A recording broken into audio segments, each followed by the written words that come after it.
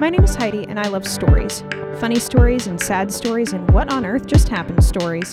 As it turns out, the Bible is full of them. After 2 decades in Sunday school, plus a master's in English, I'm here to tell them to you. Get ready. This is Messy Scripture. We've made it to the book of Judges, which opens with Israel's failure to complete the conquest of Canaan. During Joshua's lifetime, they continued to fight and continued to push the borders of Israel into new areas of Canaan, but they didn't want to. They got lazy with it, and God decided to let them be lazy with it.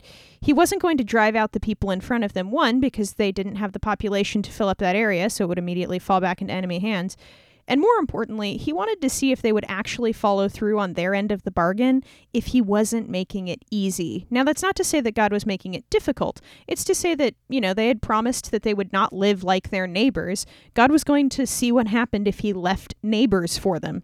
If you remember how Israel did in the desert with following God's directions when there was nobody to tempt them to do otherwise, you can imagine how well they did in Canaan with lots of Canaanite neighbors who had fun, sexy time worship and child sacrifice and all kinds of other good stuff. And by good stuff, I mean terrible stuff. God's solution was to raise up judges, which is not the same thing as a king. I mean, broadly speaking, you could think of Joshua as the first judge, but it wouldn't quite be accurate. Anyway, the judges were leaders that would lead Israel spiritually and also militarily and help keep them on track. Generally, they got raised up, throughout the book of Judges at least, when Israel was really screwing up and when an enemy people would come in and take them over and oppress them because, they had made a deal with God, and the deal included things like, if you are being disobedient, I will let your enemies conquer you. And Israel was like, yeah, we promise, we'll be obedient. And then when they were disobedient, they were real surprised that God was like, I am still going to hold up my end of the bargain. So that's the book of Judges.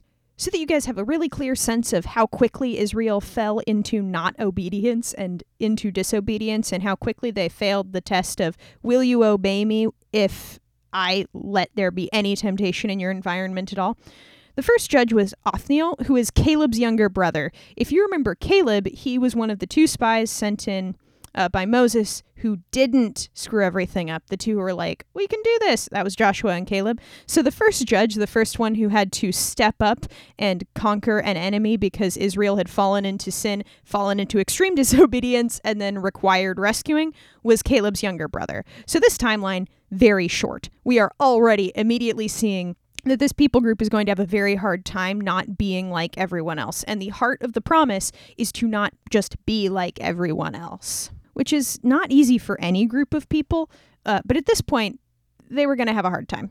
That being said, if something in the Bible is absolutely crazy, like just wild, there's a good chance it happens in the book of Judges. So a lot of these stories are pretty frickin' hilarious. This one is possibly my favorite judge, and we're getting to him real fast. I'm opened to the verse, and it's in chapter 3. But he's still fantastic. The guy's name is Ehud. Anyway, Israel is sinning. Surprise! And God hands them over to Eglon, king of Moab. You might remember Moab as one of the 2 incestuous sons of Lot by his daughters. That's Moab. Well, the Moabites are a people now. Eglon is their king, and they take over Israel, and Ehud, who is a Benjaminite and left-handed, is going to do something about it.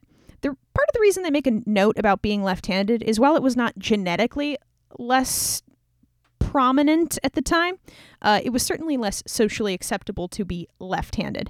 So it wasn't something that anybody expected. Israel decided to send their tribute to Eglon, who was their overlord, by Ehud, who had forged himself a secret double-edged sword that he strapped to his right thigh, where no one would expect it, because that's not where right-handed people put their swords. They put them on the left side so that they can draw across their body.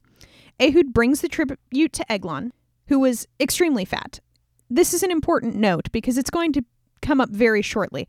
Anyway, Ehud presents his tribute to the very fat King Eglon and then tells him that he has a message for him, and Eglon sends everyone out of the room so that Ehud can deliver his super secret message. The super secret message, for those of you who may not have figured it out yet, is that Ehud stabs the king in the stomach. He stabs him so hard and so deeply that the sword is buried in the king's fat, the hilt disappears.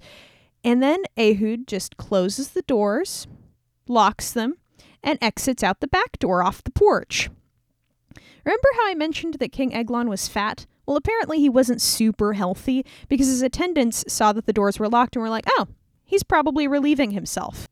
He also, from what we can understand and gather, must have taken such long poops that they wait 2 hours before they are so embarrassed at both the smell and the fact that he has not unlocked the doors that they decide to go in and see if he's okay. Like, they're not even that concerned. They're just embarrassed because the stench is powerful. Keep in mind, Eglon is not relieving himself. He has a sword all the way through his body and is extremely dead at this point. While the attendants are waiting for their master to be done pooping, Ehud is not wasting his time. He gets all the way to the hill country of Ephraim and becomes the leader of an army. Keep in mind that Ephraim is a hill country, which means once you're there, you pretty much have the advantage, which means that Israel was now in a great position to attack Moab, and they did. They took the ford of the Jordan, and they ended up killing about 10,000 Moabites and subduing them. So Ehud effectively kicked Moab out of the country and effectively won back the peace of Israel.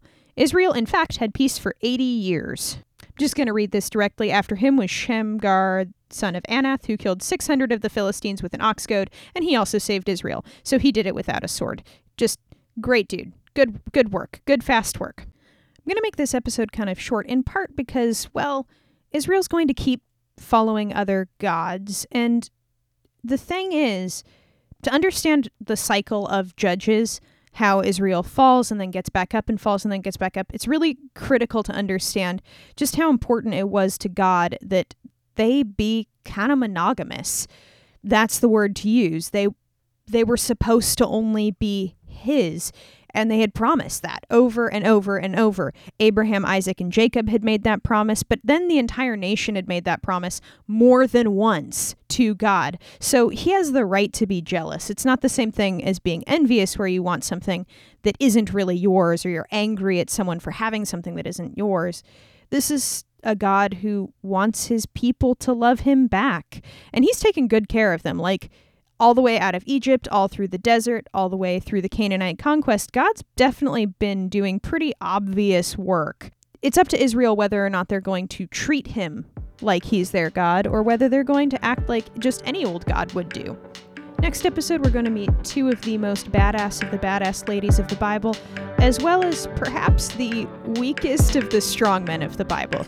It's going to be a good time, as good of a time as you can have in the Book of Judges. I hope you enjoyed Lefty Ehud, plus Caleb's younger brother and the other guy, and I will catch you next time.